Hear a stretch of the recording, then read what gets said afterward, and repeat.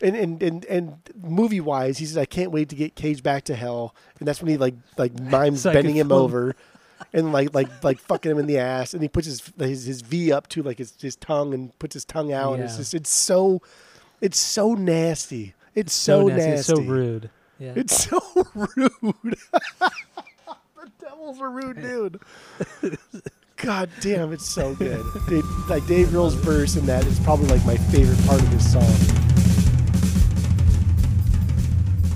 Welcome back to Asinine Radio, a weekly podcast where we talk about music, and, well, that's pretty much it. So, let's go!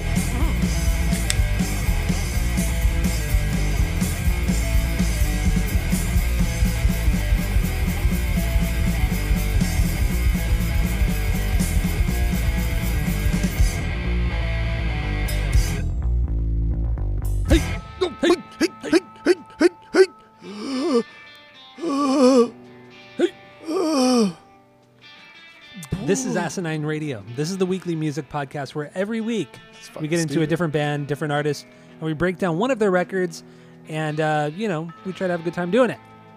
My name is Tyler, and way out there, hundreds of miles away, is Jeff. While you're listening, because I know you got nothing better to do, go to Spotify, give us 5 stars. Go to Apple Podcasts. If you're listening on there, give us 5 stars. Please go do that. All of our social media handles are at Asinine Radio. We have a Discord server if you want to join that. Let us know. We'll send you the link. We have a phone number you can call. Leave us a voicemail. Shoot us a text. That phone number is 503-893-5307. Or if you're listening on Spotify, you can go down into the description. You can leave us a message on there. I don't care. Do whatever you want. This is your life. And I think that's all I got for the intro. So what are we doing today, Jeff? Damn, just a lot of words. You just like spit a lot of words. My God. I got to get that shit out. We are doing Tenacious D, Pick a Destiny. Now, Jeff, what's your origin story with Tenacious D? And then your initial thoughts on this soundtrack. What do you got? Go. My origin story is camp, much like everything else in my fucking miserable, insignificant peanut life. Always camp. It's always fucking camp. Boring. No, camp was dope. I love camp. It was fun. But I remember people playing tribute on like the campfire stage for like skits, but incorporating like camp themes to it. But I always remember that like that little riff right there. I've always remembered that. And like I thought it was so funny, and I thought it was just so cool that these older guys were playing music and kind of improvising. At camp, I'm talking about camp here, improvising things, and I was like, oh, that's so cool. And then like they said, oh yeah, it's Tenacious D. Listen to this, and then listening to this album, because we always had this cleanup time, and it was an hour after breakfast before lunch pre-lunch activities. No, sorry. No, yeah, it was an hour after breakfast. And it was like, it was cabin cleanup time. And it was just a way for you to like unpack, like clean up your cabin a little bit, prepare for your day. But like our counselors would always put on music. And that's where I heard like Dropkick Murphys, Bouncing Souls, fucking Eazy-E, like all of this stuff that like a 10-year-old probably shouldn't be listening to. That's what we listened to, because cabin cleanup was cabin cleanup. You know, what goes on in cabin cleanup stays in cabin cleanup. And Tenacious D came on, and I thought it was so fucking funny. And I was like, God damn, dude, these guys are not that great. This music is not that great, but it's still really, really good. Like, why is this so good? Everything about this is so amazing. So, Tribute was my real introduction, and then this album I listened to, and we were like 12 when it came out, I guess. Yeah, right? Like 14. That's fine. 91. It was 14. Yeah. I was counting my fingers. And ever since then, I've always really liked Tenacious D. I've always liked Jack Black. Kyle Gass, I unfortunately kind of push him to the side a little bit, because I don't think he's as, and for sure like this week solidified that, but he's not the mastermind behind this. I think it's not a symbiotic relationship. I think it's mostly Jack Black, but I think Jack Black, for some reason, needs Kyle Gass so much, and for that I'm thankful. But I mean, this is a Jack Black band. Jack Black's so fucking funny. I feel like he needs Kyle to play off of. He needs that person to play off of, and Kyle is that kind of almost straight man Yeah. The one that kind of lets him do his own thing and like throws in little funny sayings or little funny things here and there. But Jack needs that level-headed person, which is kind of Kyle Gass. Yeah, otherwise it would just be the Jack Black hour, and he would just be off the rails. It's just too goofy. Yeah, it would be way too goofy. So you have to have some sort of balance. It's like watching The Office and only watching Michael Scott. Or only watching Dwight. It's too much. It'd be fun at first, but yeah, it would be way too much. You have to have that balance. But okay. Yeah, so that's my intro to the D. Very good. D, we young. Very good. My origin story, I don't know what it was first. I don't know if it was the video for Tribute, because I remember watching that on MTV2, that coming up on MTV2 back in the day. I don't know if it was that or when they were in the Foo Fighters video for Learn to Fly, because I loved that video. I think that video is so goddamn funny. The song is whatever, but the video is so good. I love that video. Video's good, yes. I had recorded it on a VHS tape, and I would just watch it over and over again. And they were in that video. They were the ones who like essentially poisoned the coffee on the plane. And yeah, so I really don't know. I don't remember which one came first, that video or the I think it was the video came first. But the video for Tribute and the song Tribute were really good. And I never really got it. I remember listening to the record that first time, and I didn't really care for it because I was a metal guy, new metal guy. I was a punker kid, so I just didn't care for that acoustic stuff. But it wasn't until later high school, like 04, 05, where I got more into it because of you guys, and then the movie, The Pick of Destiny, and also a friend of the pod, Annie. She loves Jack Black, and she loves Tenacious D. So it was a mixture of you, Annie, and then going to see The Pick of Destiny, that and also the TV show on HBO that got me really into, or got me more into Tenacious D. So that's my origin story. Shit. And a little bit of the initial thoughts on the album of the week. So okay. So yeah, let's jump into The Pick of Destiny. I think we're just going to kind of run through all of the songs because they kind of have to be gone through, chronologically, because they all tell a story because it really is a soundtrack. And honestly, it's the greatest musical of all time. Oh, it's the greatest musical of all time. Oh, I stand by it. Oh. This, Singing in the Rain, and Sound of Music, three greatest musicals of all time, hands down. So there's only like one in my book. There's only the only true musical I think that is great is Joseph and the Amazing Technicolor Dreamcoat. That's so wrong. Everything's music. There's no talking. It's all singing. If you're gonna talk is cheap, baby. You can't see my hand, but I'm doing like the mouth noise, the mouth gesture. Talk is cheap, baby. Yeah. Talk is cheap. If you're gonna be a true musical, it's got to be all singing. It's got to be all music. I don't want to hear talking. Mm-hmm. There's talking in this, so therefore it cannot be the greatest. It's really, really, really, really, really good, but it's not the greatest. Joseph in the Amazing Technicolor Dreamcoat. That's the greatest. But I digress. Okay. So then, where are we going to start? Because it's the Kickapoo. Yeah, we're starting with Kickapoo. Kickapoo. We already played a little bit of it. This one, opening of the entire movie, obviously. Jack Black's a little kid. It's kind of his him essentially getting kicked out of his own home for liking satanic music, and because he has a very, very religious family. Meatloaf plays his dad, not the food, but the singer plays his dad. Then Dio comes in to save the day and kind of tells Jack, there's more to life outside of this and just leave. So that's kind of the gist of the song. So many like flashbacks, anecdotes I have to this. So this is, I was not a metalman in high school, for sure. Only knew Dio as people, somebody that people who like metal like. And Yeah. when Dio showed up in this, I was like, oh wow, maybe Dio is kind of cool. Like, it's fucking rad. Because if Jack Black likes Dio, therefore I should like Dio. Still never dove into Dio. Don't care. In high school, I never did it. But this made me dislike Meatloaf. I was like, oh, Meatloaf is a joke, dude, because he played this character. How much I hate Sean Penn because of his character in Mystic River. I can't even look at him. I didn't like Meatloaf for a long time. Honestly, until he started collecting the vinyls, and I picked up Bad Out of Hell, and I'm like, holy shit, this is a pretty fucking good album. And the Rocky Horror Picture Show episode that we did. Movie. God damn. But Meatloaf is super cool, man. He's so great. I think he's one of my favorite parts of this entire soundtrack. Yeah. God, his I vocal wish part he is had more. Yeah. amazing. I really wish he had more of a presence on this album, or at least he had a bigger part in this song, at least in this song. But he just has that one verse. But the way his voice kind of meshes with the heaviness of the guitars and Dave Grohl's drums, oh my gosh, dude, it's just it's excellent. And he is a great singer. Meatloaf was a great singer. And I've always like talked shit on him too. I still haven't listened to Bad Out of Hell. I know I need It's to. so good, dude. But I still have not listened to it. But I've always loved his performance on this song, and also his performance on Rocky Horror Picture Show. It's fantastic. So he has a voice that like it can be great if he's a rock star, or it can be great if he's like a stage actor. Mm-hmm. He can just do it all. He just has that type of voice, and that's fucking tough. That is tough to please a crowd of play watchers, and it's tough to please a crowd of like moviegoers. And he could do both of them because his voice is both like generic, because Dio's voice in this is fun, it's great, but it's generic. Dio's a generic voice.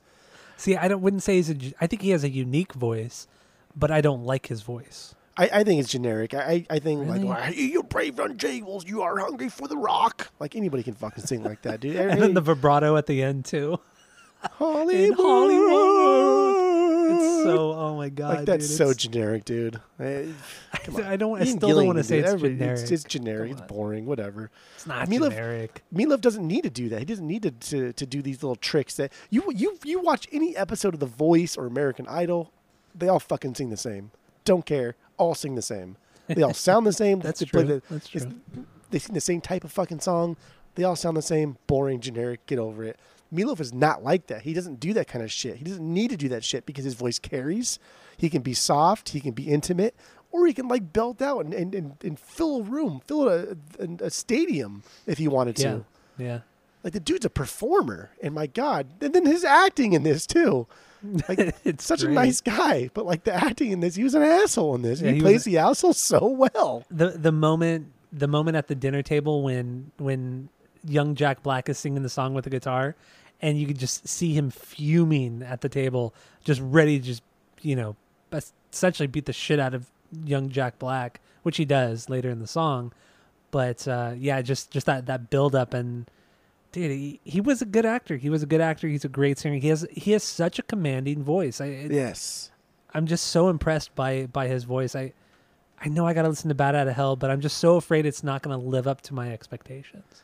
I mean, don't think of it as like something that's going to compete with Sabbath or anything. It's just good, clean fun. It's just solid, good, clean. Listen to it. It's just I'll listen to it this week. It's good shit, dude. It's good stuff. Just listen to it. Take the stick out of your ass and fucking enjoy your life once in a while. I'll tell you that much right now. I don't know anything about it. So, oh boy. All right. So, what? Because I still did list bangers. Kickapoo would be my 3B. Okay, so I listed bangers as well.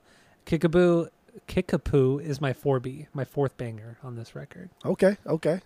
So, let's move on to the next song. I mean, unless there's something kind of really important you want to say about Kickapoo. I mean, we could go on for days. Kickapoo is such an amazing song because it transitions from just an acoustic thing, and it goes in like the transitions from the parts that lead into Meatloaf and Dio's. Those are like my favorite parts. They're very abrupt. And Grohl comes in with a it's just, dude, I get fucking pumped up. I get so excited. The changes so are very the changes good. are very abrupt, but they still have a fluidity to them, which is so weird because you have that acoustic part with young JB, and then it just immediately goes into the heaviness where Meatloaf's gonna beat JB around, and then it's just this soft where Jack is just kind of pleading to something more, and it's very soft and just melancholy, and then Dio comes in really heavy and really hard, and then it just kind of it's just go my son and rock, and then it just kind of builds, but then it kind of slowly fades out, very very slowly fades out as Jack arrives into all the different Hollywoods. No, I know it's so stupid. There's like a Florida one. He goes to every Hollywood in the United States. There's like 7 Hollywoods in this country before he finally comes to Hollywood in California. And don't forget too that montage is shot in a way it's purposeful. It's shit. It's trash. It's just him. Yeah. It's like, and he's not running. He's just kind of like jogging in place. And because he's a kid actor, right? Like these kid actors aren't the best of all. And it's just like, dude, he's doing such a bad job. It's so great. It's the absolute point. And what was good about that part of the movie is that it showed the passage of time from young Jack Black to the modern day Jack Black, because it took so long just to get to Hollywood, California. So it was just a good way of that passage of time. I thought that was really well done because Liam Lynch directed the video or the movie, and I thought that was well done, honestly. So. And this whole opening sequence of Kickapoo, of introducing Jack Black and introducing like his aspirations to become a rock star. And man, when this kid comes out and he's like, I sliced his fucking cackles, and he's like saying that, and you can see Meatloaf and the mom's like clutching her pearls, and Meatloaf's like throwing his napkin on the table. Dude, I lose it every single time. It is so funny. It's so good. This kid is so hilarious. I know. It's perfect. And he matches Jack Black's facial expressions really well too. Perfectly. Yeah, it was good casting. Honestly, it was good casting. Yeah. All right, let's move on to Classico. So from here, Jables arrives in Hollywood, or L.A. really, not Hollywood, but in L.A. He's in Santa Monica, because you can see the pier in the background, and he runs across this guy playing guitar just by himself, and he has a little bit of a crowd, and he's just so blown away and impressed. And it's Kyle Gass with long hair, and it's so ugly. It's so ugly.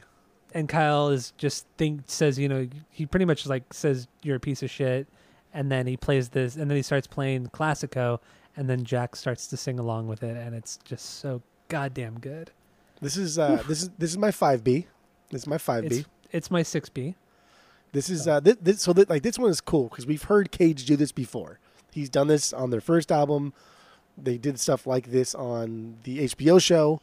And so what's cool about this is they're bringing this back to their early days. This is in the movie. It's supposed to be their first time meeting, but like we as Tanakh heads, we know that they've done the song before, and so it's cool for them to throw it back and redo the song as like them first meeting type of thing, a reimagining of early stuff and blending it into like the concept of the movie. I think it's fucking amazing. That's solid writing right there. I've always seen the movie as a prequel to the show. Because all the characters who are in the show are in this movie, but it's the introduction to the characters. It's the introduction to Sasquatch, the introduction to what's the guy's name? I can't even think right now. The Ultra fan. Yeah, I don't know what his name is. But he's like Reed or something. JD Reed or something. In real life. I can't remember his name. But like they've done this song before. I think it's Lee. But yeah, Lee's his name. Yeah, oh, because of the song Lee, your favorite song Lee. That's a tribute to the right. Superfan. Yes. But we've heard them do this song before, so the fact that they're rehashing old music, but putting a twist on it, in the concept of this is their first time meeting. Like this is long con stuff. This is like continuity stuff here. This is next level shit. It really is. I agree. I totally agree with you on that. And the best fucking part of this song is when KG flicks his pick at Jack and it hits him in the face. Oh man, it's so disrespectful. And Jack is he's so hurt. He's so bummed that he was treated like shit by this guy. The first guy that he sees playing music, he just falls in love with. Doinks him. Oh God, it's so funny. So here's Classico from Tenacious D. So good. Woof. Every part of that. The highs, the lows of his voice. It's a perfect song. All I do when I hear this song is just mimic like his hand gestures, like the suck my fucking cock part when he peels the banana. He peels a banana. God, it's so good. And the last part, the back and forth with his head shakes, dude. Yeah, and the shot goes between both of them, like every it goes between each of their faces. It's great, man. It's fucking great. And then Lee is there. This is when Lee is introduced into the story. Yeah, because he's just like a pizza delivery guy, and he just comes across this, and he's just like blown away by it. and he's the only one who like claps and stays behind and is like, dude, you guys are the best ever. And then that's when Kyle kind of blows them both off, and that's when he flicks the pick at Jack's head. Oh my god, it's so fucking funny. It's so dude, good. It's great. So going from here, Kyle leaves, Jack has nowhere to go, and so he just ends up sleeping like on the boardwalk there, and he sings a song called Baby, and which I don't really care to play, honestly. I don't really care much for this song. It's fine. Yeah. It serves a purpose. It drives the story forward. It's really just there's a part where KG and JB layer the vocals. That's super cool. I like that. But it's just a lead up to the I'm just a baby. That's what it's all leading up to. It's instilling cries. doubt. It's instilling doubt on the character to maybe this wasn't a great idea. So it serves a purpose. Not a great song. Not a bad song. I would never skip it. But yeah, whatever. Yeah, and then there's the whole Clockwork Orange part. It was fun. It was funny. And then they kind of beat Jack Black up, and then Kyle comes at the last second, shoos him away, and then he after pretends, they're already leaving. Yeah, after they're already leaving, then he pretends he was the one who scared him away, and then JB is just even he's more in love with Kyle after that, and then Kyle invites him back to the house, and then he kind of trains him how to be a rock star, and he pretty much lies to JB about a bunch of different things. And then eventually it comes to light that the mom is sending money to him. There's a scene where Cage is teaching JB that I still quote to this day to anybody that I do this to, and it's the try to snatch it part. The try to snatch it. Yes, I know. Fuck me. That is that's a top quote for me from any movie ever. Anytime somebody tells me to hand them anything and I put it in my hands, I try to snatch it. Snatch it. and then when JB tries, he misses, and he goes, "God damn it!" He gets so mad. Oh my god, that part's great. I mean, all the between Baby and the song, essentially the song Destiny and History. There's a lot that happens in the movie, but I mean, like I said, it's pretty much just kind of building the relationship more between JB and Kyle, and then really the roles reverse during this section, because at the time Kyle's the one, he's the leader essentially, because he's flat out lied to JB the entire time, and then once JB finds out that it is a lie and that his mom is actually supporting him, that's when completely, I mean, the roles completely change at that point. Instantaneously, JB becomes the leader of the friendship, of the duo. With that in that moment, and it's this semi mimics real life. They did kind of do this thing where they traded. Cage gave Jack Black guitar lessons, and Jack Black bought him food and pot essentially. Yeah. When they first met, and take it back earlier, I do know that Jack said that his parents were very supportive of him always, and they only did that Meatloaf part because it works better for the movies, and they got Meatloaf to do it. But he always had said his parents were very supportive of his acting and musical career. Yeah, so that's cool. I read that too, and also a thing in this movie that actually plays into real life with the relationship was they actually originally met in 1986. They were part of a group called the Actors Gang or something like that, and they didn't like each other. They did not get along for several years. But they were still part of this this comedy. I wouldn't even say a comedy troupe or some shit. Yeah, it was something weird like that. Yeah. And they didn't like each other. They didn't get along until they traveled to Scotland for whatever reason, and they went on some hike, and that's when they discovered, oh, we actually have a lot more in common, and they actually became really good friends at that point. And when they got back, they wrote a song together, and that's when their whole relationship kind of started.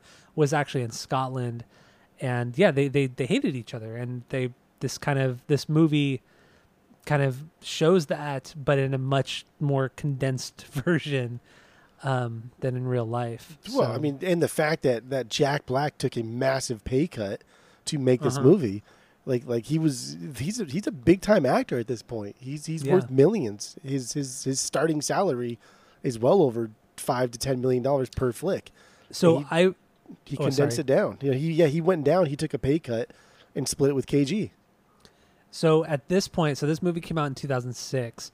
They actually had to delay the filming of this movie a little bit because Jack had gone to film the movie King Kong or Kong with Peter Jackson, and which is not a good movie. Huge. Well, it wouldn't, but like it was huge though. It was a huge movie. Yeah, it made a lot of fucking money, and he made a lot of money off the movie. But so he went and did that, and at the time, from what I was reading, he was making roughly $12 million per movie that he was making at the time. And he took a pay cut of $1 million, or he took a pay cut to the point where he made $1 million off of this movie, and he split that $1 million with Kyle to make this movie.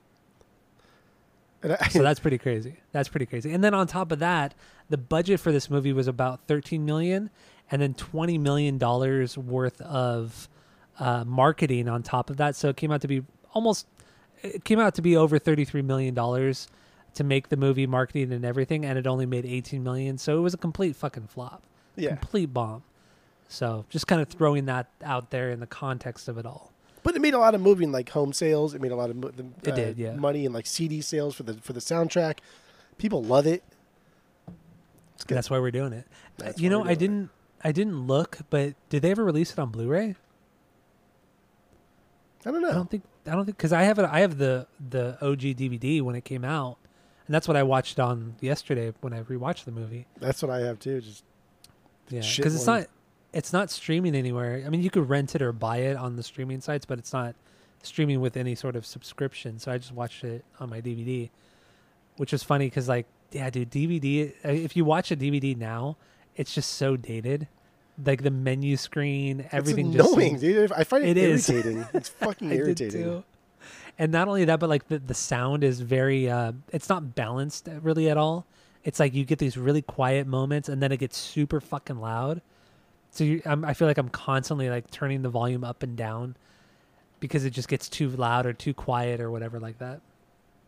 I haven't watched a DVD in a long time, but anyway, let's move on. Let's move on. So we got through Baby, we got through that chunk of the movie. So at this point, they're friends.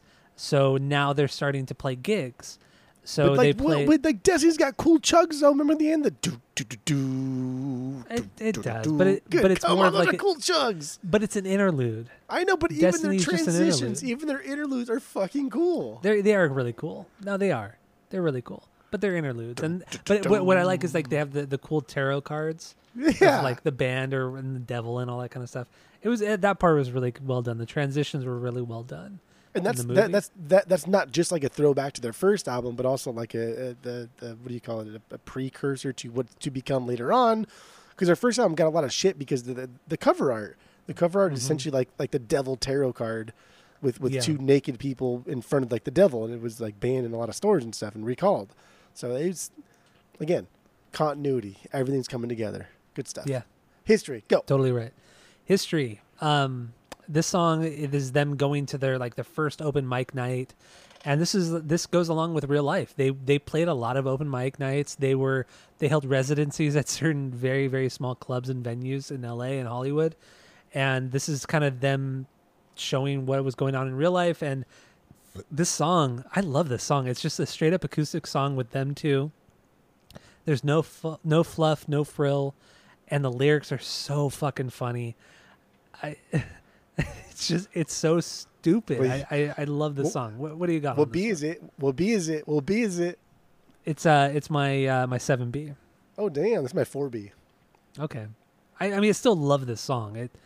When a B is this low, I love it. I love the lyrics, the music, everything. This one is incredibly smooth. When Jack says like it's not just a list of bullshit we've done in the past. I think the way he says that is so fucking crisp. It's so smooth. It's so confident. It's so on point. Man, it's the way he says bullshit. It's like bullshit. Bullshit. Like bullshit. God, it's so crisp. I never heard anybody cuss that crisp. It's because he uses like his whole mouth. He uses all of his lips. Like every muscle he could use in his lips, he uses for that. And this is like this is the most old school Tenacious D song on this album. It's aggressive, loud. Right. It's acoustic, obviously, catchy. There's layers to it. It's energetic. Like this is the most like throwback to the beginning of Tenacious D, what they started as, what it was just two guys shitting around. And that's cool because they're telling a history story. They're telling you where they started. Yeah. And that's fucking rad. They could write a song that throws back to where they began. Come on. Yeah, I know. It's unreal.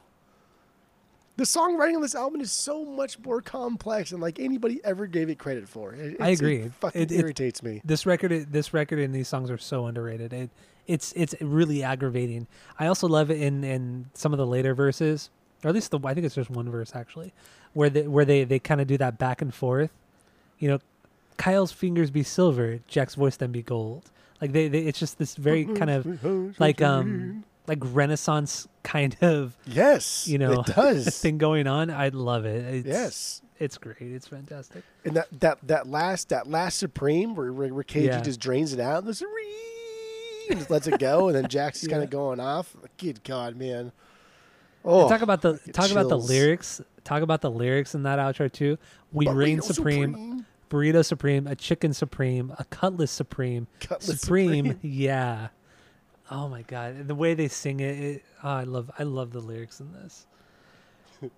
It's truly a really well written song. I think it only runs for like 2 minutes, 2.5 minutes or whatever. But most of these songs are super short. It's funny because like Cutlass Supreme, I'm not a car guy.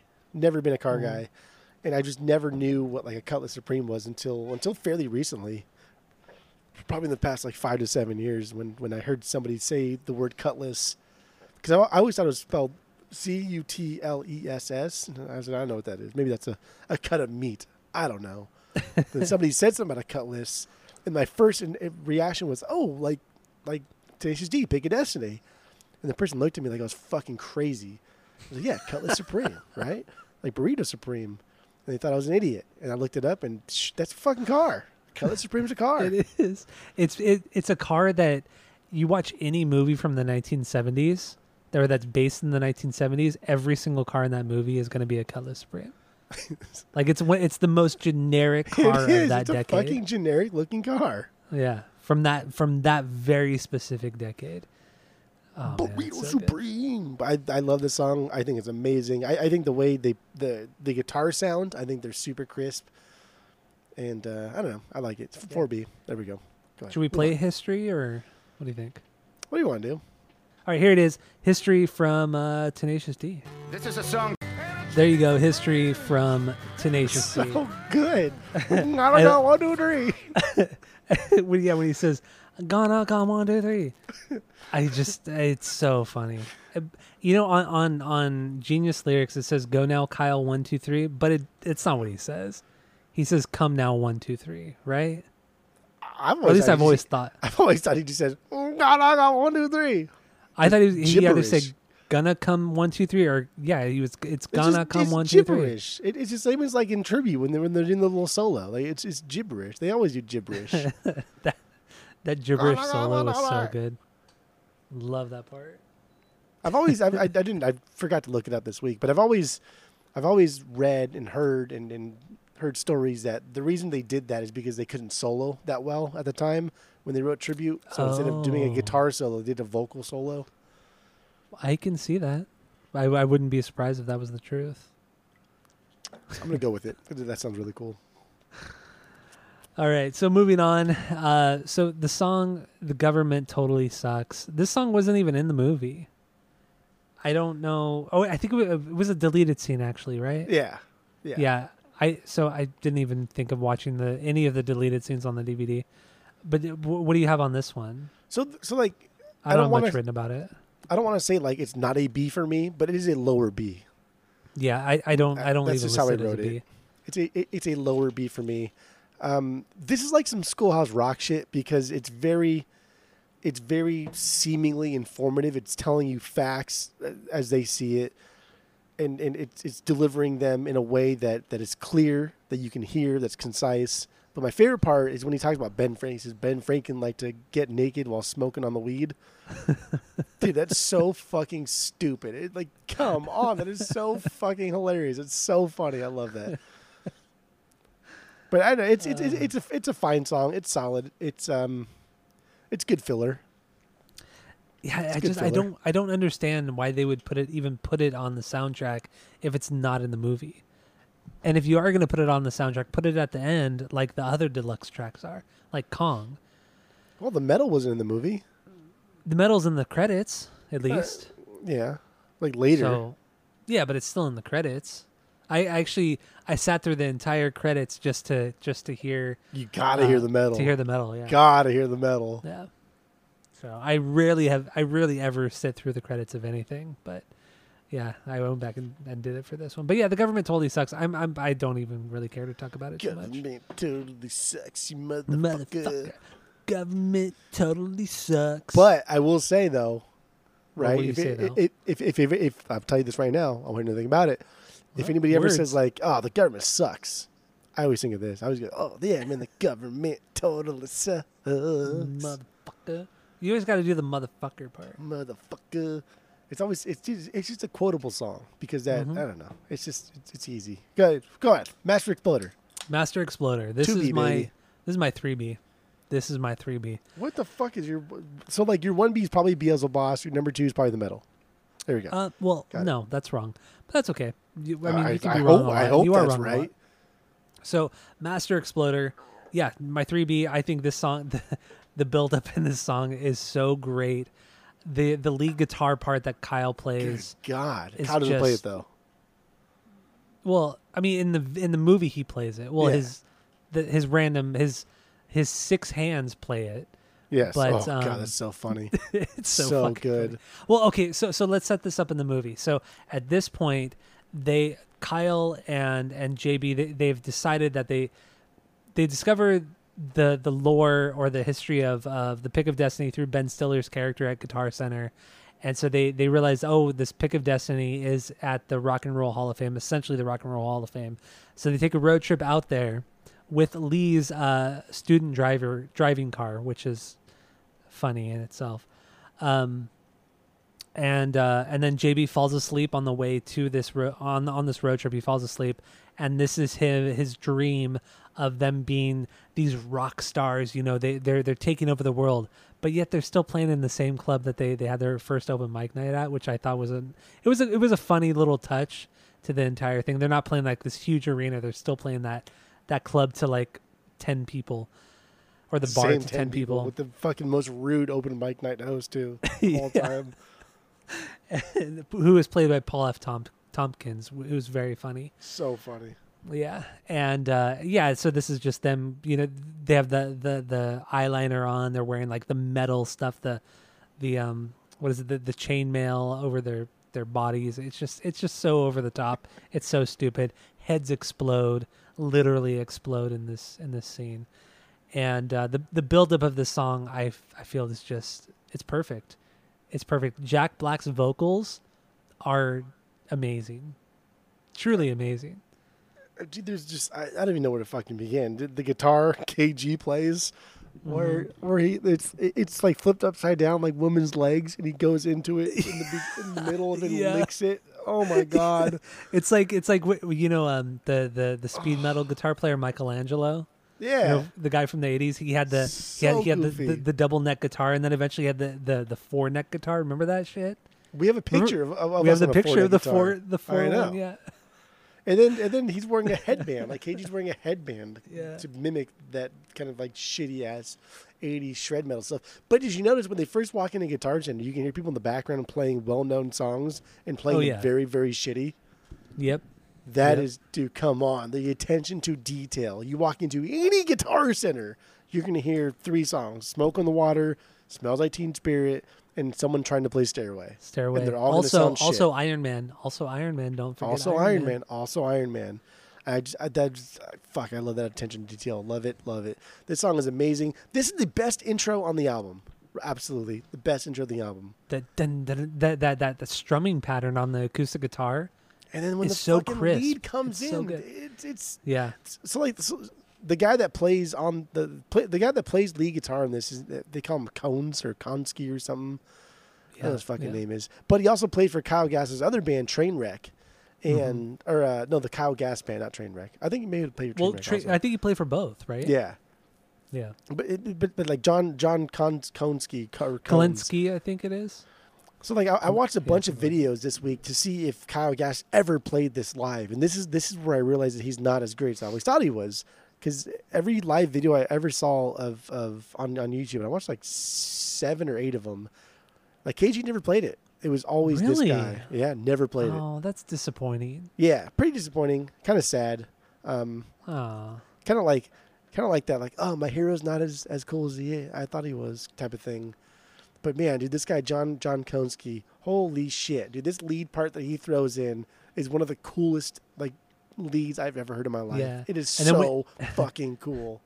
And then when that guitar lead ends, where it kind of rings out at the end, and then Jack's voice gets higher, the ooh ah, I can't even try to sing like he does, but that ooh ah part, oh my god, it's just such a great. It's a perfect segue out of that last ringing guitar note. It's perfection. And then like Grohl, dude, Grohl's like drum parts in this are Yeah. just again. He's so tight. He knows how to like build a song up to make it better than it would be without him. Yeah. But he's never show offy, and I just don't fucking understand like how somebody can be so humble while playing the drums. It's I know. irritating. Dave Grohl is one of the greatest drummers of all time. I don't care. I'll fucking say it. He absolutely is. The dude can write songs, fuck, bro. Man. He's been my favorite drummer since I was a kid. He's not the most technical, but fuck, dude, he has that songwriting. That songwriting presence, I guess you could say. Presence, would that be the right word? I don't know. Yeah. But yeah, dude, the guy is just an absolute unreal drummer. And it is a shame so much of his talent is wasted in the Foo Fighters as a singer and guitar wasted. player. Absolutely. Although wasted. I do like some of their music, but most of his talent is wasted. I have their greatest hits So. on the vinyls, and that's I'm happy with it. That's fine. I would get, because I do have one of their records, but I think I would only ever get their greatest hits after this. What That's it. what would you have? Oh my god, what is the name of the fucking record? It probably sucks. Apparently, I'm totally drawing a blank. Holy shit. the other lead guitar part where it's like that little scale upwards, but then when it ends, it goes and you hear the whammy. Yes, It's that little yes. quick whammy. It's not a lot. It's very subtle and it's over super fast. Dude, it's a solid It's songwriting. fantastic. Oh, the Foo Fighters album is In Your Honor, by the way. One from 2005. Is that the one that has All My Life? Oh wait, what's it called? No, All My Life is one by life, all by one. One by one. One One by by one one? has All My Life. One by one, they got nothing to hide. was Learn good. to fly.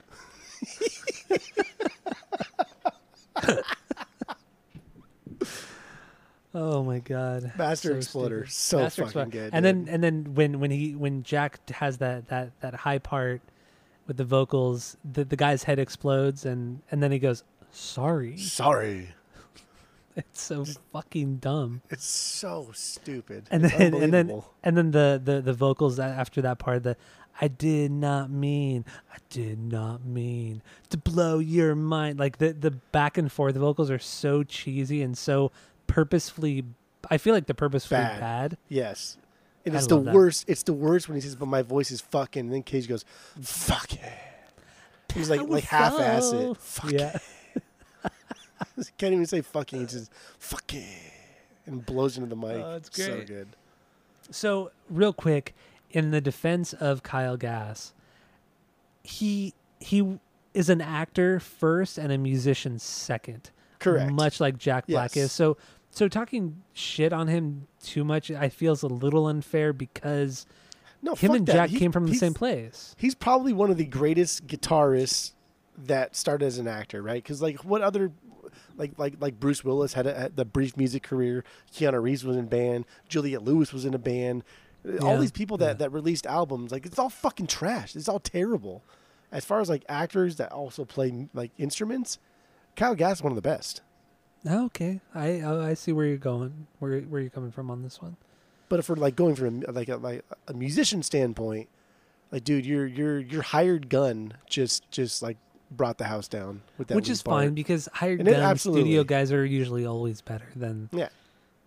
That's why they're studio That's musicians. that's their job. Like, yes, literally, that is their fucking job. Absolutely. They have to be perfect. They have to be able to play perfectly. But all right, so yeah, Master Exploder. So then at this point, they arrive in the city where the Rock and Roll Hall of Fame is. They go to this cafe. Amy Poehler's character is so fucking funny in this. She's so rude and so mean, but I loved it. This is The Divide. So this is also an interlude on the record.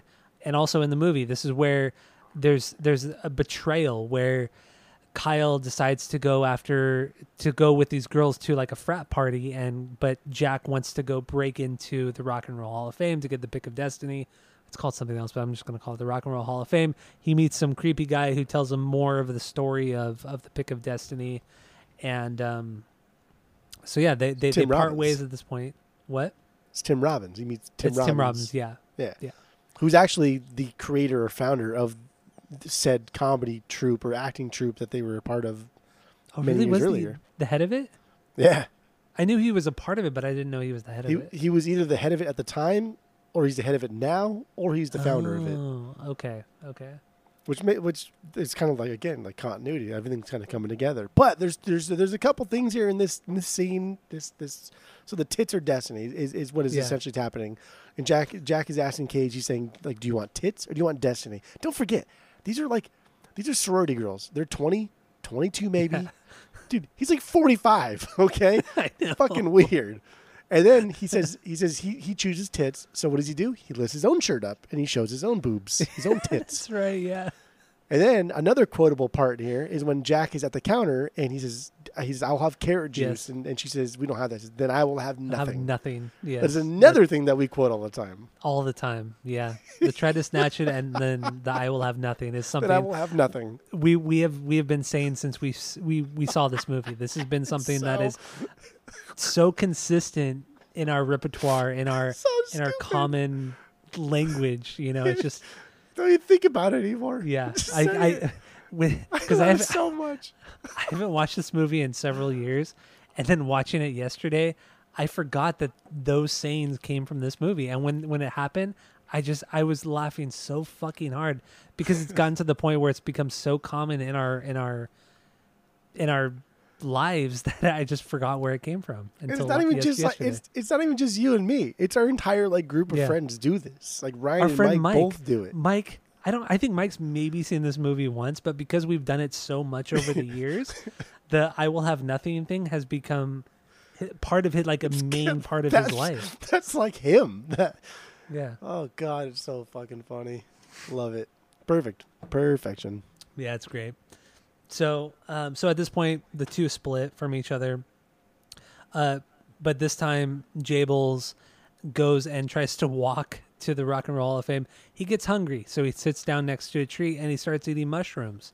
Not knowing what these mushrooms will do to him, he starts to hallucinate, and he runs into Sasquatch, which is kind of a throwback to the beginning part of the movie, or earlier in the movie, when all he wants to do is watch Finding Sasquatch on TV while they're smoking weed. So it was like a nice little throwback to that part of the movie. And Sasquatch is played by our boy John C. Reilly. John C. Reilly. Fucking hilarious Steve guy. Brule. John C. Reilly played Sasquatch in the TV show too. What was that? Was that 9 years earlier? Yeah. 8 years earlier. So it was cool that they brought him back for this role, and he agreed to do it. John C. Reilly is so goddamn funny. I love John C. Reilly. Yeah. Yep. But yeah. So at this point, he is Sasquatch, and he takes young Jables as his son, as his Sasquatch son, and takes him flying around. But in real life, Jack Black is flying down, or I guess not flying down a river, but he's almost being drowned down a river. He's slowly drowning down a river. Yes. The first when we saw this movie in theaters, we saw this at Cinema City. I know we saw this at Cinema City in the smallest theater they had in the very back of the building. I remember that very vividly, and and when that scene happened, it's this happy, upbeat music, very poppy, and then it immediately drops to him, Jables being in this raging fucking river, drowning, and then immediately river, and then immediately going back into the pop stuff. I was just fucking dying. It was so funny. It was so perfectly just cut and edited. It was just so outrageous. Oh my god! It still makes me laugh so hard when I watch it. And then after that point, he finds himself climbing up a tree, and he thinks he's flying, but he's up on this giant tree branch, and it's just so fucking dumb. It's such a dumb part of the movie. There's really no reason to have this entire scene of the movie. No, absolutely not. It's completely irrelevant. Only to bring back old characters and that's old concepts. all it is. All it is. And like the passage of time, like the progression, like when cars are moving forward in movies, it shows the audience that things are moving forward. The movie is moving forward. The plot is moving forward, even if it's not. But the way Jax is like me, time to protect me. There's always that like brief pause right before the me. Yeah. Dude, that's so funny. Yeah, that pause is great. Should we play a little bit of it? Yeah, play a little bit of it. Okay, so here's the song. Just the beginning of this song just is so dumb. So here's the song, Papa Gnu, He's My Sassafras from Tenacious D. There you go. Papa Gnu, He's My Sassafras. Boy. It's so funny. That's just fucking funny, dude. I just, goddamn. Strawberry River. I really forget how much I laugh at this movie every time I watch it. It's I know. just, God, it's so funny. It's seriously, you're totally right. Totally right. The scene makes no fucking sense in any way. So at this point, he falls out of the tree. Jack Black falls out of the tree, and when that happens, he comes out of his hallucinations from the mushrooms, and he realizes, oh, he's less than 1 mile away from the Rock and Roll Hall of Fame. Let's just walk. So he walks to the Rock and Roll Hall of Fame. At this point, Kyle Gass has been embarrassed at the frat party he's at because they ask him to. They pretty much call him out on his lie, and he starts playing one of the songs by himself with the acoustic guitar. Yeah, he plays History, and it's just terrible. And they cut him off immediately, and he's just embarrassed. And then as he's leaving the party, Colin Hanks, the real Colin Hanks, is throws a cup of beer at the back of his head, and that's like the final straw. And Kyle just like kind of walks away, embarrassed and just miserable. And then that's when the song comes in, "Dude, I Totally Miss You," Dude. And it's just So they miss each other. They want to be reunited, and they both know what needs to happen. And then eventually they meet up at the Rock and Roll Hall of Fame in the air ducts of the Rock and Roll Hall of Fame, which makes no sense how Kyle got in there. And, none of that part makes any sense, but it's totally fine. But prior to them meeting up, we get the song Break In City, Storm the Gates. Why are you just brushing over Dude, I Totally Miss You? That's not a filler song. This is a fucking killer song. It's not a banger for me. This is my 6B. Really? Okay. This strum pattern is unreal. I love it so much. It is fucking unreal. And then later on, when you get the solo and JB's vocals are going over it, that noise, that is absolute money. This song is amazing. I love this song. This is a banger through and through. This is one of my last actual bangers before it just becomes like later banger status. Okay. That's fine. I fucking can't believe this is not like an actual banger for you. I'm not gonna lie. Yeah, I don't list it as a banger. I would never ever playlist this one. I think that's kind of how I base these as bangers is if I'm gonna playlist them in any sense. This is the most. This is the most stripped down acoustic guitar playing on the album. You can hear the plectrum hitting all them strings. It's very soft strummed and then very like mic turned up. So you can hear all of the nuance. You can hear the finger slides. You can hear everything. And I love it. And obviously the lyrics are, self-explanatory. They just miss each other. They need to reunite with one another. And they will in the Rock and Roll Hall of Fame, like I said, in the air ducts. But then we get the awesome song Break In City, Storm the Gates. So Storm the Gates. In a couple scenes prior to this, Tim Robbins? Tim Robbins? Is that Tim Robbins' character? I forgot his name and his character's name, but he gives Jables a napkin of where he needs to go to get into the Rock and Roll Hall of Fame, and it's literally just a pencil drawn 2 air ducts on a napkin, and that's it. No other instructions, but that's enough. That's enough for Jables to get onto the roof and whip around some bushes and get into the Hall of Fame. So that's what he does, and this song breaks down every single movement that he does to get to that point. Breaking cameras, climbing a pipe up onto the roof. Dude, that's 2 the air best, vents on the roof. That's the best part. He's his metal pole. Climb that shit. And like he's just giving directions. This is not a banger for me. I think Breaking City and Car Chase City are kind of like one and the same. They kind of go together. Kind of, yeah. It's not a banger because I like if I'm taking away from the context of the movie, I'm listening to this musically. Not a lot going on. Nothing's really happening except that it's just the same thing over and over. Just the doof doof doof doof doof doof against all odds, which is fine. It's fun. It's a later beat for me. Against all odds, storm the gates. Storm and then Dave's drums. It's a doom ga, storm the gates, doom ga. It's so simple. But it's just like perfect songwriting. And then also in Breaking City, how does it start? It goes, oh my God, I just totally forgot how that song started. God damn it. There's a lot of, so I mean, just overall, there's a lot of like famous people in this movie too. Oh yeah, definitely. Like not just the big ones that we've seen, but I mean, going back to like the frat party, Jason Segel is one of the frat boys. Wait, is he really? Jason Segel is? Yeah.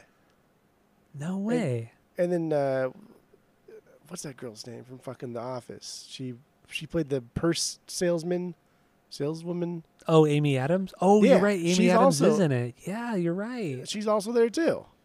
You're totally right. And then right. Fred Armisen's there as a security guard. Yeah, he's obviously the security Tim Robbins guard. we've talked about. But like this is just, these are 2 guys that I wouldn't say are highly respected, but are beloved in the Hollywood scene. So there's a lot of people that want to be a part of this because it's fun.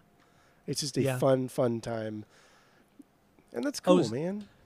So what I was going to say, the opening essentially, I guess, verse of Breaking City is, the mission is clear. I'm going over there. I'm going to do the mission. I flip around the corner, flat as a pancake, and then I avoid the camera. Yeah, annoy the camera. Is that what he says? Annoy the camera. They avoid the camera. Oh, avoid the camera. Is that what he says? Yeah.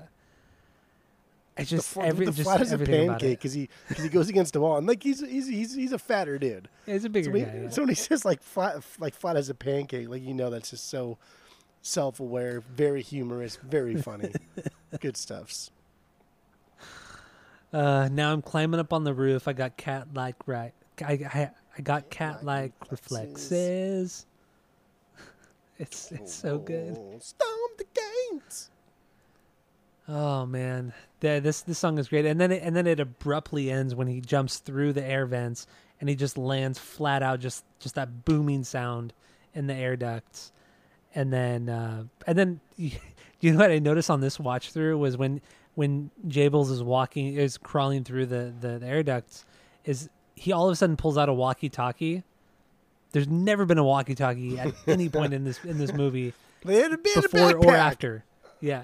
There's been no walkie-talkie, and then all of a sudden he's trying to reach out to Kyle, and then Kyle happens to be there, and then they both get into the same part of that air duct, and then it just falls in the center of into the center of the Rock and Roll Hall of Fame.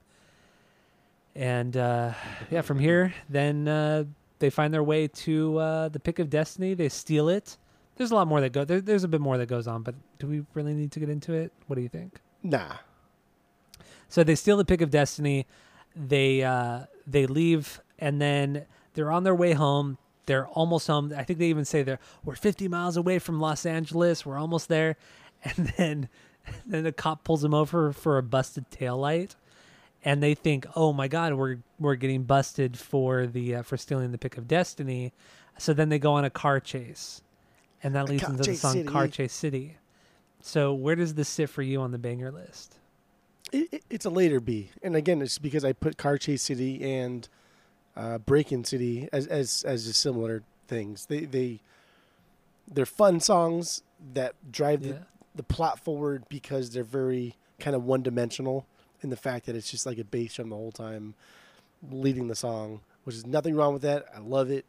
They're hilarious, but outside the movie, they don't hold much water to me. I think you're totally wrong on here. Eh. I think drumming, this is some of the coolest drumming that Grohl does on this entire record. Is on this one. The let's rock, let's roll, Car Chase City, let's go. Just that that's entire all guitar drum right part. there. That's all like that scales of. Yeah, and listen to Grohl's drumming again. His drumming is fucking awesome in that part. This is my 1B. Car Chase City is my 1B. That's silly boy talk. Well, it's not silly. It's true. The lyrics are hilarious. This is also another instance where he's pretty much explaining exactly what's going on in the movie, and it's so goddamn funny. It's a great chase scene too, where just from an action standpoint, from an action movie standpoint, there's shit blowing up, there's fast cars going by, there's just a lot happening, and then Lee is in his living room, like eating a TV dinner or whatever. And he sees a high-speed chase on the TV, and he's like, "Oh, that looks like my car." So he calls the fucking car phone.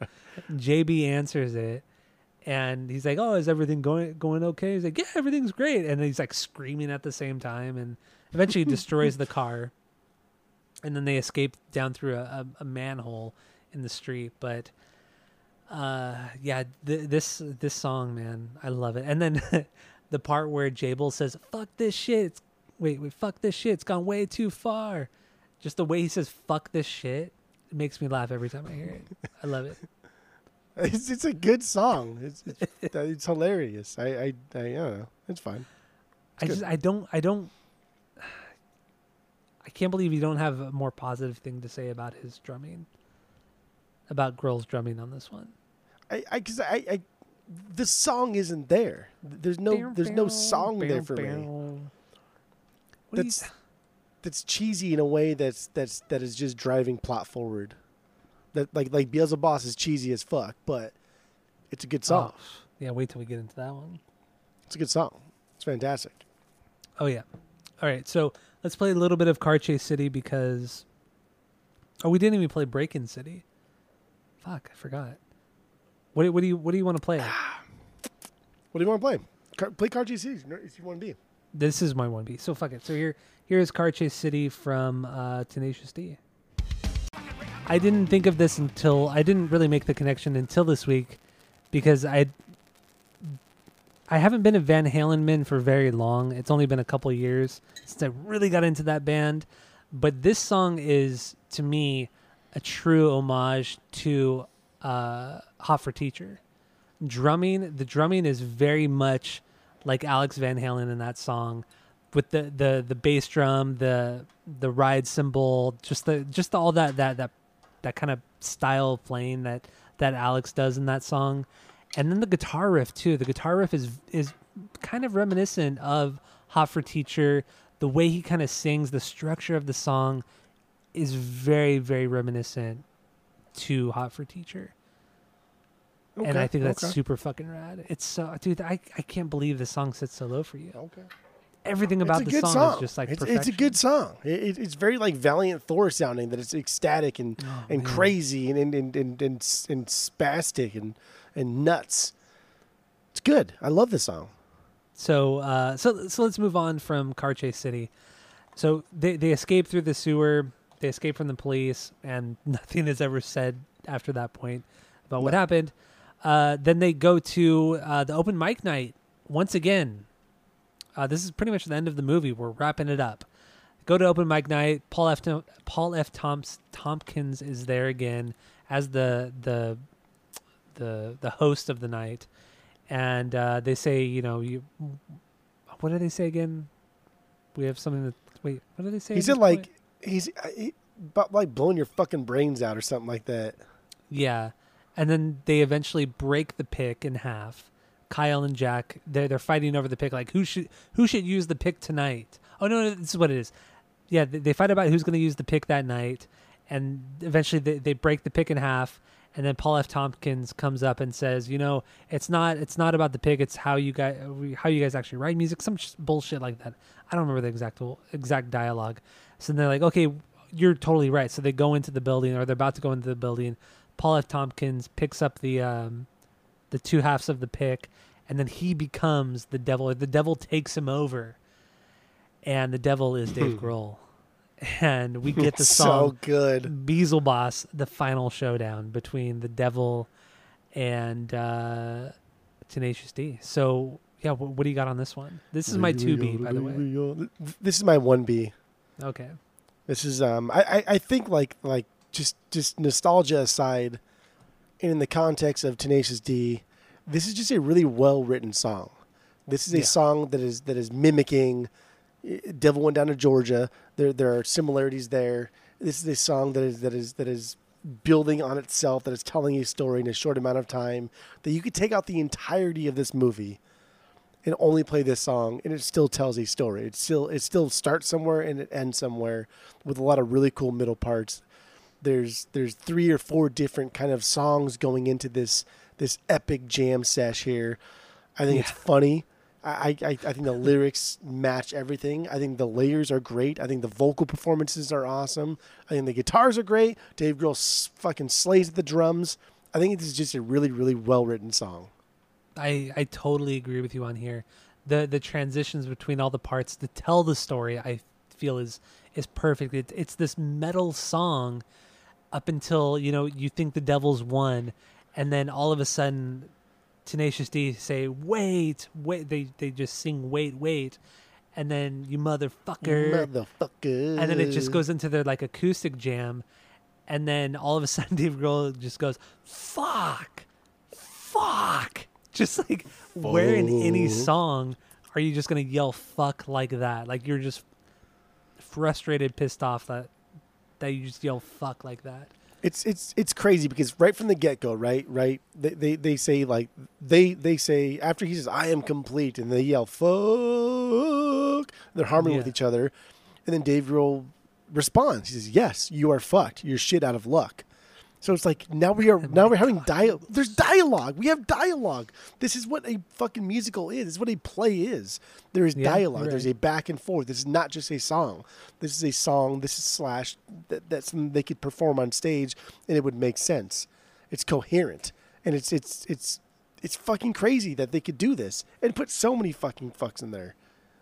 There's tons of them, and man, and that whole part too. We're he says, wait, we challenge you to a rock off, like give us a chance to rock your socks off, and he's like, fuck, I have to do it because the demon code makes me do it. And he pull out the scroll, and it's all fucking long. He's like, I can't do, but they lose this rock off. They lose this rock off. They just get lucky because he like chips his tooth and fucking his horn. Loses a piece of him. Oh yeah, the horn. The horn. It was the horn. It was the horn. So he can only fight if he's complete. That's why the beginning. Yeah. So it's so like going from the beginning. Okay, right. And there's all these parts to this. God, this song is so fucking good. It's so complex. It's so amazing. It's like Bohemian Rhapsody complexity here, but in a very elementary way, but overlooked in a way that's just almost like people just poo-poo it away. But it's not. This is the more fun version of Bohemian Rhapsody.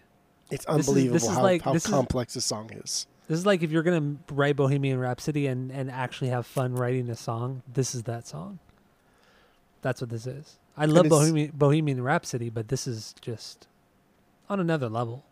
And there's dialogue. There's going back and forth, right? He says, what are your terms? What's the K? Hey, and they say, if we win, like you got to get out of here. You take your sorry ass back to hell. But also you got to pay our rent. Yeah. You remember? Throw back to the beginning of the movie. Yeah. That's why they started a band, was to pay their fucking rent. How are they going to pay the rent? Amazing. Great songwriting. And he says, what if I win? He says, well, you can take Cage back to hell. And then there's a dialogue between Cage and JB. Like, what are you talking about? What the fuck are you talking about? It's the only way. To be your little bitch. The way he says bitch. Be your little bitch. Bink. You know what? I didn't notice until I watched it last night. But when he says "be your little bitch," when he says "bitch," he like grabs Kyle's tit, like very subtly grabs his tit when he says "bitch," just to really be that disrespectful to him. That disrespectful. It was so fucking funny. And I was really trying to get in to see if Dave Grohl wrote any of these guitar licks or wrote anything here. I didn't see that he didn't. I didn't see that he did.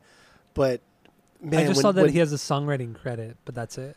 But that could just be for drumming. So Yeah, I don't know. And helping out. But he didn't get a songwriting credit for drumming in any of the other songs. Okay, So maybe it's because like the vocal melody, and I think it's just a mixture of everything. But I would like to imagine that he wrote all the guitar parts on this as well as the drums, and we know he can do it because we've heard the Probot record. On top of that, we've heard the new Dead Widow record that came out last year, or was it this year? Right before Taylor Hawkins died. Damn, that was a fucking killer record too. Yeah, that Dead Widow record is fucking awesome. Without multiple listens on that record, I mean, it could be better than Probot. Like, it was so good. Yeah. I think the only thing that really sets Probot aside is that it has so many different singers, and some of those singers just Fucking are so legendary. great with those songs. Yeah, they just mesh so well with those songs. But I feel like the Dead Widow record as a whole is a better record than Probot. But I don't know. So that's not what we're talking just, about. God damn, it's all just so good. So when Dave Grohl first comes in, he's on the devil. I love metal. Check this riff; it's fucking tasty. But that part, all that drumming, all those drum fills, all the It's so good. Come on, dude! Like this right here, this verse, that specific part of this verse is the best drum performance on the album. It is so fucking good. And then not it's only so that, basic. the drum fills lead into that lead guitar part, that I'm the devil, I can do what I want. Oh my god, it's just Let those so power melodic chords ring out too. a little bit. Yes, it's so fucking melodic. Oh, Dave Grohl just absolutely fucking kills it. Absolutely slays. After that part is whatever I got, I'm gonna flaunt. There's never been rock off that I've ever lost, and there's a like he's just hitting all these fucking tones I never even heard of before in my life. Double bass, everything. It's just all fucking. It's all Bonham style, just straight up all totally. loud. It's all Bonham. Love it. It's absolutely unreal. Yes. And movie wise, he says, I can't wait to get Cage back to hell, and that's when he like mimes So bending him over. And like fucking him in the ass, and he puts his V up to like his tongue and puts his tongue out, and it's so nasty. It's so nasty. It's so rude. Yeah. It's so rude. The devil's a rude dude. God damn, it's so good. Dude, like Dave Grohl's verse in that is probably like my favorite part of this song. Yeah. It's so and good. the way he kind of like stomps around too in the movie. To kind of like he stomps along to the beat, and it's just, it's absolute perfection. This entire scene is the best part of the entire movie, and this is a testament to just how cool Dave Grohl is, because he's playing drums in costume, he's playing guitar in costume, he's singing in costume, he's doing stage direction, acting in costume, everything. Yeah, oh, it's so good, unbelievable. It is. So also the point where, after Grohl's part, you get Tenacious D, and then you get that build-up. The build-up of them going, come on, Cage, now it's time to blow doors down. Oof. I hear Jables, that. Well, it builds up even earlier, though. You got to throw it back. It's the no, right? Yes. He's like, come on, Cage, bring the thunder. And then Cage's the soft acoustic. There's just no way that we can win.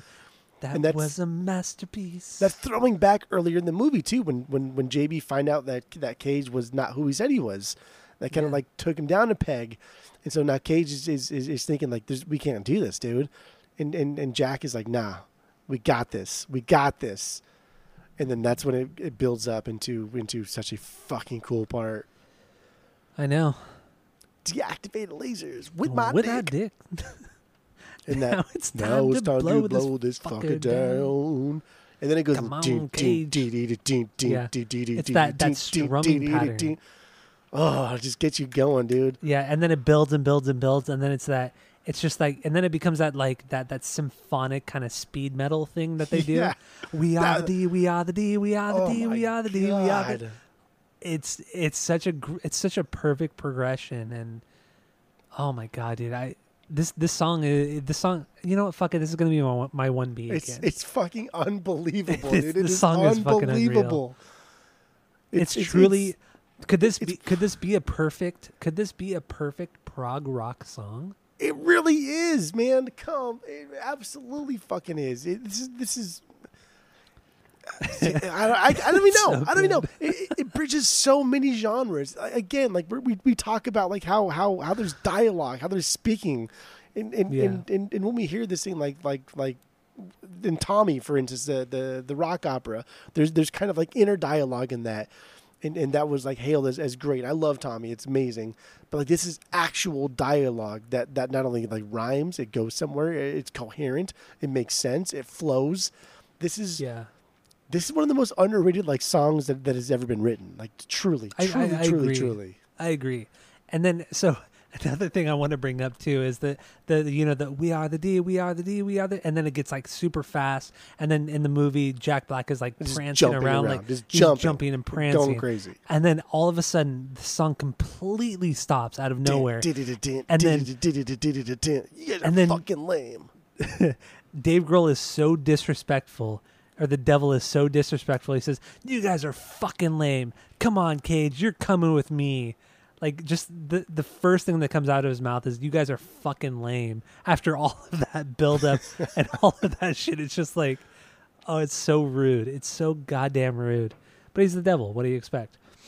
And again, like they are fighting the devil, and they are giving the devil features that are likable, much like Devil Went Down to Georgia, right? When you listen to that song, it's like, dude, this is a cool song because I kind of like the devil. I like where he's coming from. I get it. And when you give the devil, if you believe in the devil or whatever, like the dude's like the worst thing that's ever been invented in your mind or whatever it is, right? Yeah. He should be the worst. But you're giving him features now that make him kind of likable. And when he says, "You guys are fucking lame," like calling somebody lame as the devil, like really? Like, couldn't you just smite them and explode them into like smithereens? But you call them fucking lame because you're one of the homies, because you don't care. Like giving good qualities to the devil is something that Tenacious D has been doing since day one, since their HBO special, since their first album. It is what they do. These guys are metal at heart. Just played acoustic guitars and fuck man, fuck me. This outro is also incredibly cool because you guys are fucking lame. Come on, Cage, come with me. And that it still builds. It still builds. It does, yeah. And then and then you kind of he's going back down into hell, but you can kind of hear that like swirling, like it's almost like it's like a whirlpool. That you hear like no. He's like, "Fuck you, Cage. Fuck you, Jables." Yeah. And the ending note, great. much like Weezer, much like fucking Only in Dreams, it ends on that kind of like that cowbell, that dee-dee-dee. You got to bring in the Weezer, huh? And that's all we get, dude. That's unreal. It's unreal. I swear to you, this song is one of the most underrated songs of all time. I totally agree with you on this. So actually, let's play a little bit of the song. Actually, do we want to play any of it? Because I feel like it might be unfair to play just a portion of it. What do you think? You can't. Like, what part would you play? Like, how would you prop it up? Yeah, you can't. You have to listen to the entire thing. And honestly, the song is, I'm looking right now, it's 5 minutes and 35 seconds. It's not the longest song. But what they accomplish in this, story-wise, musically, is really something else. It's fucking awesome. So this might be like this song, like musically, visually, might be one of the best things Dave Grohl's ever done in his life. Oof, that's a bold statement. I'm just saying, man. I'm not saying it is. I'm just saying it might be. If we took a minute to like think about it, dissect it, argue it. But this definitely is in contention for the best thing Dave Grohl's ever done in his life. Musically, not if he has kids. I don't want to be like that guy, but like musically, this could be like the best thing he's ever done in his life. I think I would say top 5 for best thing he's ever done musically. But the best, we'd have to really kind of break that down. I really need to know I really need to know if he played guitar. Like if I ever meet Dave Grohl, I'm only asking him one question: how much involvement did you have in Beelzebub? That's all I want to know. Nothing about Nirvana. No, fuck all that shit. Don't care. Yeah. All I want to know. Oh man, we've talked about it on the podcast before, but we have those celebrities that seem so untouchable to the point where if you were ever to be in the same room as them, you wouldn't know what to say, like, or to the point where you can never imagine yourself as being in the same room as said person. Like Jimmy Page, I can never think of I can never even imagine being in the same room as him or as Paul McCartney or shit like that. Dave Grohl is one of those people. Yeah, I've seen him live. I've seen Foo Fighters live, and I've seen Queens of the Stone Age live with him on drums, but I still can't imagine myself like in a room talking with the guy. So I think there's a difference between like I can't imagine ever like talking to him or like what the fuck would I say to him? Yeah, like Jimmy Page is the latter. Like, what the fuck would you say to Jimy Page? Oh, I like Led Zeppelin, dude. Like, Stairway's my favorite. Like, get the fuck out of here. Like, I like Over the Hills and Far Away. That's what I would say, yes. Yeah, I would. But as far as, like, Dave Grohl goes, like, he's done so much extracurriculars, and I feel like either of us would never bring up Foo Fighters. I for sure would never bring up Foo Fighters. I mean, there's so much more to talk about before I even get to Foo Fighters. And I feel like in any situation, you probably have about one solid question that you can ask until he's kind of like, okay, I don't want to talk to you anymore. I'm here living my own life. Like, ask your question, I'll answer it and get the fuck out. So, like, what would your one question be? My one question to Dave Grohl would be, how much involvement did you have in Beelzebub? I need to know, because that would determine if you wrote that lick that was tasty, right? Check this lick, it's fucking tasty. If he wrote that tasty lick, if he actually played it and it wasn't cones, I would think this is probably his best performance he's ever done musically. I can't argue with you on this. I cannot argue because God, I need to know. Yeah. It is a top question. I would love to ask him about Nirvana. I would love to ask him about the "Shake Your Blood" song with Lemmy, like with some of the Queens of the Stone Age stuff. I would love to talk to him about. But yeah, this is a really obscure thing that you could talk to him about, where I feel like he would have a ton of shit to say to you if you were to just say like, oh, how did you approach the drumming on this song, or how did you approach the guitar playing on this song? I feel like he could talk your ear off for an hour about this song because nobody fucking talks about it. Because nobody talks about it because everybody thinks it's stupid except for the true Yeds. And I feel like if you asked him, hey, like, how much involvement did you actually have in Beelzebub? And the first thing you do is laugh, right? You'd fucking think that's so stupid. It's so funny, but then he'd be so excited to talk about it. Yeah. Yeah, probably. Like, how many people? I love your intro to "Smells Like Teen Spirit," dude. Even that's a fucking fantastic intro, one of the greatest drum intros of all time. Yeah. But come on, he's heard it a million times. True. Okay, god damn. God, we should have Dave Grohl on the podcast, right? Yeah, we'll reach out. Our people will reach out to his people. Yeah, we'll see what happens. Yeah, it's in the pipeline. True. We'll do it. Yeah. All right, so let's move on to the last two songs because we're not going to talk about Kong or the other Training Medley or whatever it is. Melody. I never even heard those last two songs. Yeah, I'd never heard them until this week, actually. But I forgot what they sounded like too. So we have the title track, "Pick of Destiny," which opens up the credits of the movie. Really, this is it's a fine song. I don't know. This is my least favorite song. Like, if I had to pick a least favorite song, this is it. I just don't care, man. I only tolerate this because of the metal coming after it. Yeah. But like, I don't care. I think it doesn't do anything musically. It doesn't go anywhere. It doesn't prop anything up. All it does is say the words "Pick of Destiny." I think it's weak. I mean, the one thing that I've always really liked about this song is when he says it's the pick of destiny, child. It's the child. It's the little pause between destiny and child that I always thought was so funny and so ridiculous. But other than that, it's a fine song. Which in itself is cool, right? Because if when you're telling stories before like the written part of humanity was invented, it was always like passing down history through storytelling. Yeah. And when you tell stories, you're talking really to like children and telling them stories of the elders. And so again, continuity wise, when he's talking about the pick of destiny and he says the word child, yeah, not only is he condescending because he's being a funny asshole, which I love, but he's also like telling a story. This is a story, much like Tribute, right? Tribute is a story about the greatest song in the world. Tribute. So yeah, this is all continuity. I don't know. It's fantastic. It's so good. It is. So let's move on to the final song, The Metal. This is my 8P on the album. You don't like this song? What? I do. I love this song. But it's just so simple and it's so stupid. Punk rock tried to destroy the metal. Grunge tried to destroy the metal. See, like Tenacious D is a metal band at heart, but they play acoustic guitars just because they're not good enough to play metal music, and because they want to harm better than metal musicians, which I like.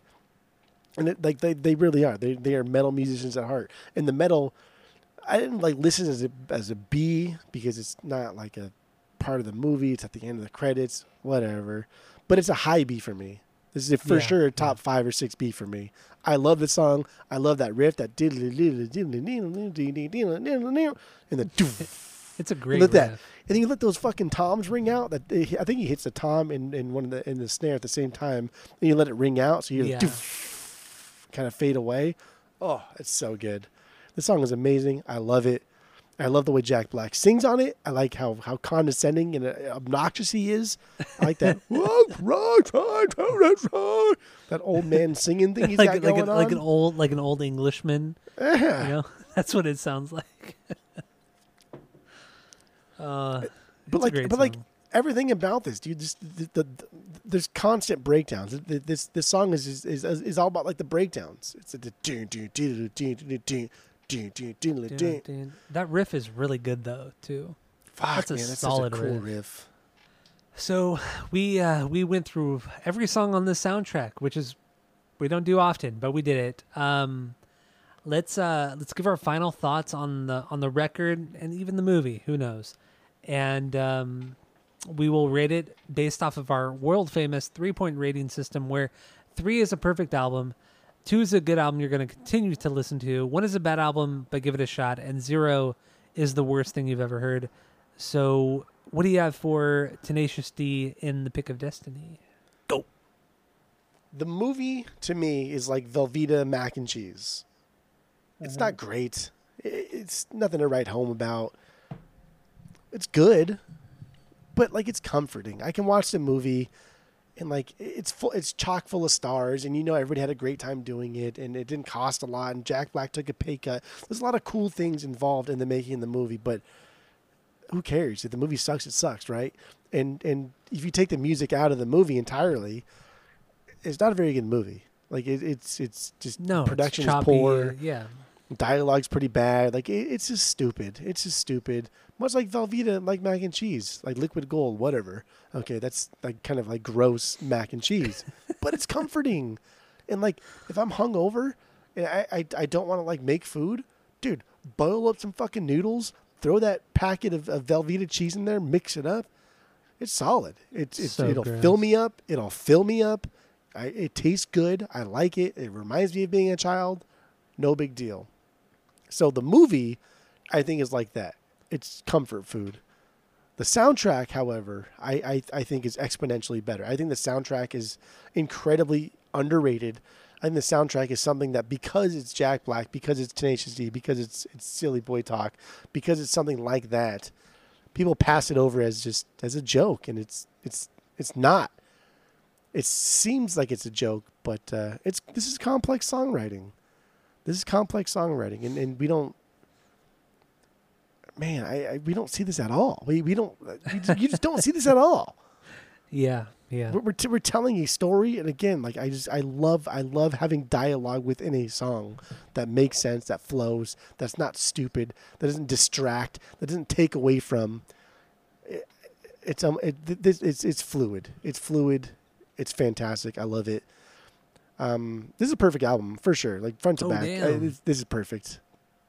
This is.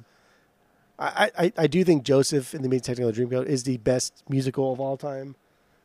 Yeah. But as far as like rock operas, I love Tommy. The Who did a killer job with it. That's their best album. But this is it's okay. This is it. It's not okay. It's fucking fantastic. This is great. This is perfect. This is perfect. This is a wildly underrated movie, soundtrack especially.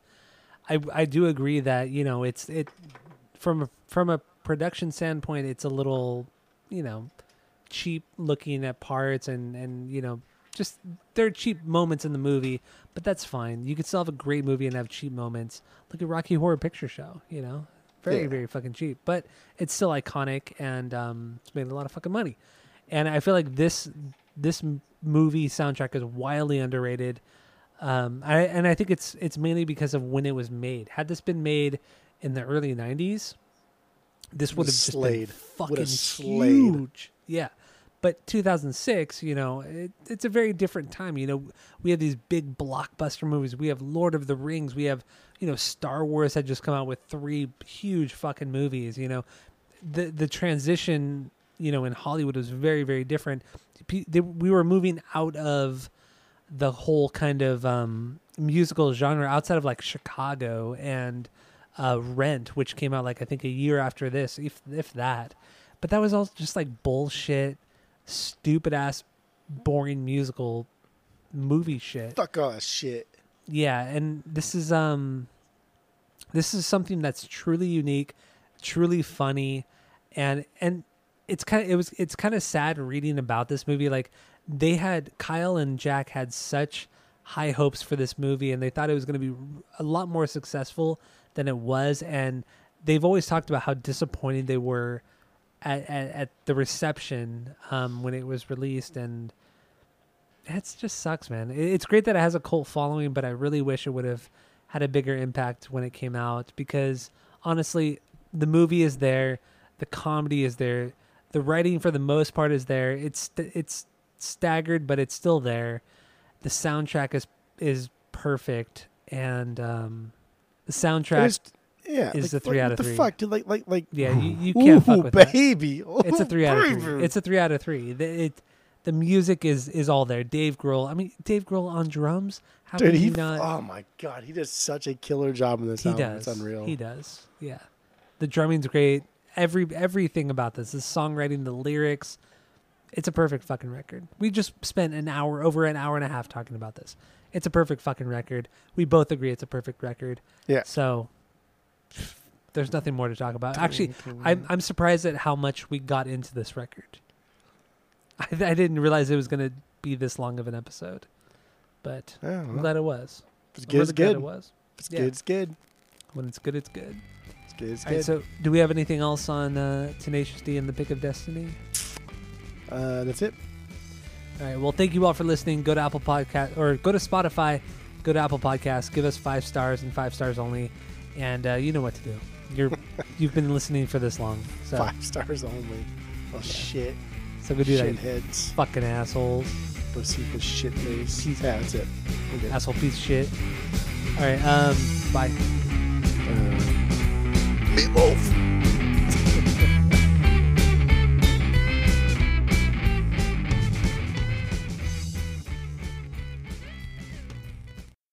I've Michelob's and Modelo's tonight. M&M's, I call them. Michelob's and Modelo's, baby. I have spheres. Sounds like schmears. Pap schmears. Oh, so stupid. So the band Paramore, they put out a new song called "This Is Why." This is going to be off their new record. I forgot what it's called, and I forgot when it's coming out.